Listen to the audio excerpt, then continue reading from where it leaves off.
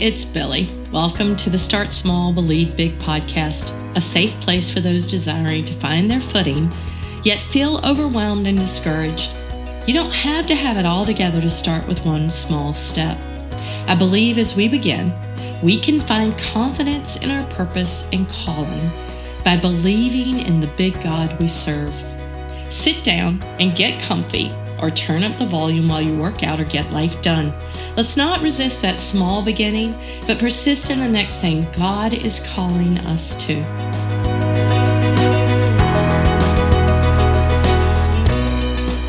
Our country is in pain. Our relationships are hurting.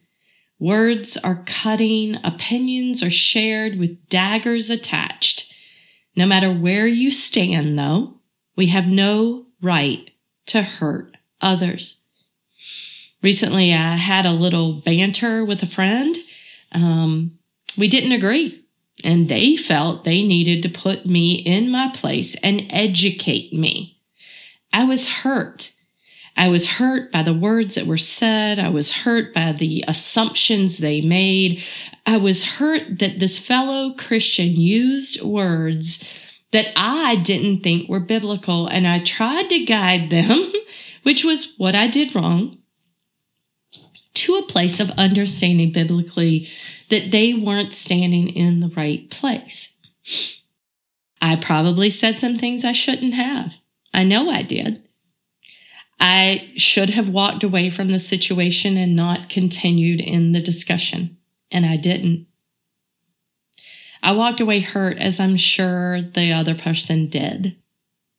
I called another friend that knows both of us, and I told her about the encounter, and she asked me how I was praying for the one who hurt me. What? How do you pray for someone that's hurt you? I laughed. I literally laughed at the thought of praying for someone that hurt me.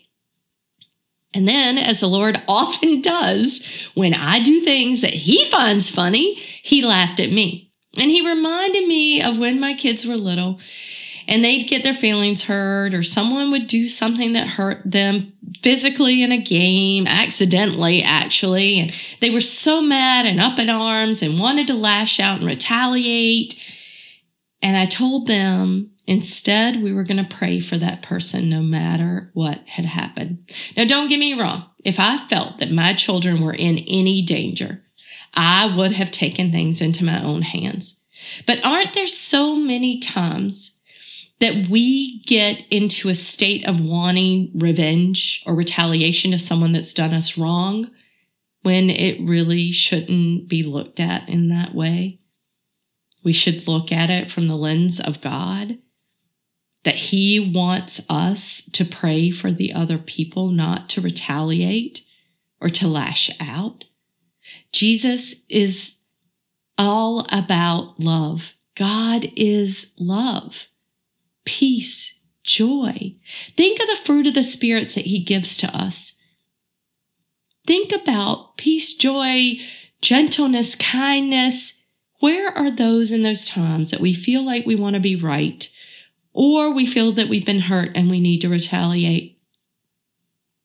I know that I need to remember to pray for those I don't agree with, for those who may have hurt me, for those I have hurt, or for those that I really don't want to pray for, if I'm honest. Sorry, but it's true. There are times that people anger me, hurt me, and I don't want to pray for them. But I have to remember to do it anyway. I want to encourage you to pray for others if you agree with them or not. Today in our society, we need more prayer and less words. We need more kindness and less anger. When I think about how do I pray for someone else, I have to turn to the Bible again, because as we know, that's the best guide we have to keep us in a godly standing and a righteous standing. Colossians 1:3-12. We always thank God, the Father of our Lord Jesus Christ, when we pray for you, because we have heard of your faith in Christ Jesus and of the love you have for all God's people. The faith and love that spring from the hope stored up for you in heaven, and about which you have already heard in the true message of the gospel that has come to you. In the same way, the gospel is bearing fruit and growing throughout the whole world, just as it has been doing among you since the day you heard it and truly understood God's grace. You learned it from Epaphras, our dear fellow servant, who is a faithful minister of Christ on our behalf, and who also told us of your love in the Spirit. For this reason, since the day we heard about you, we have not stopped praying for you. We continually ask God to fill you with the knowledge of his will through all the wisdom and understanding that the Spirit gives, so that you may live a life worthy of the Lord and please him in every way, bearing fruit in every good work, growing in the knowledge of God, being strengthened with all power according to his glorious might, so that you may have great endurance and patience, and giving joyful thanks to the Father, who has qualified you to share in the inheritance of his holy people in the kingdom of light. Colossians gives us such a great guide to pray for others. Colossians 1:3, be thankful for others' faith and changed lives. Be thankful for the faith that your fellow Christians have, and pray that in that faith their lives are changed. Thank God for the change that has occurred. 2, Colossians 1:9, ask God to help them know what he wants them to do. Not what I want them to do, not what you want them to do, but ask God to help them know what he wants them to do. Again, in Colossians 1:9, ask God to give them deep spiritual understanding. Every day I pray this for myself, and this is something that I really need to dig into in praying for other people, is a deep spiritual understanding. Colossians 1:10, ask God to help them live for him. Also, ask God to give them more knowledge of himself. That's also 1:10. In 1:11, we see, ask God to give them strength for endurance and patience. In 11 and 12, as we end this scripture, ask God to fill them with joy, strength, and thankfulness. This isn't just a guide to how to pray for others. It's also a really good guide to pray for ourselves. Be thankful for your faith and changed lives. Ask God to help you know what he wants you to do. Ask God to give you deep spiritual understanding. Ask God to help you live for him. Ask God to give you more knowledge of himself. Ask God to give you strength for endurance and patience. Ask God to fill you with joy, strength, and thankfulness. Today and the rest of this week, this is my prayer for you and for me. How many people in our lives could be touched if we prayed for them in this way? How could our lives be touched if we pray for ourselves in this way? My challenge for you today, choose one person to pray for this week.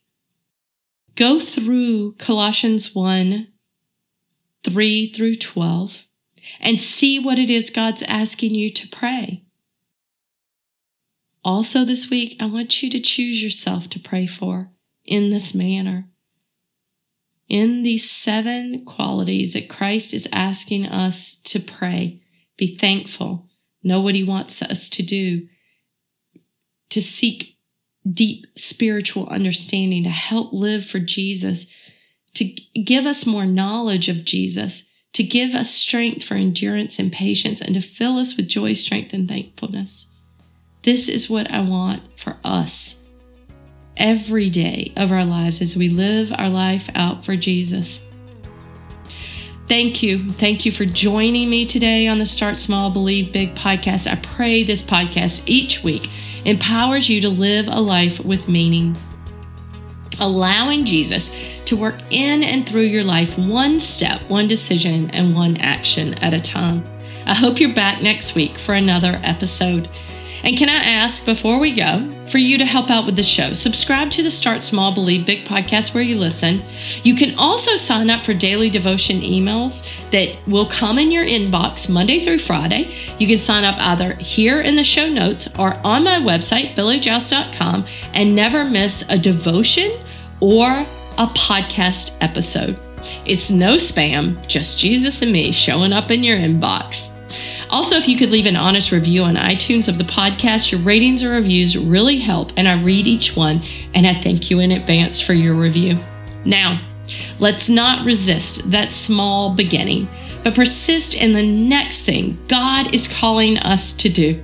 Be blessed, my dear friends. Until next time.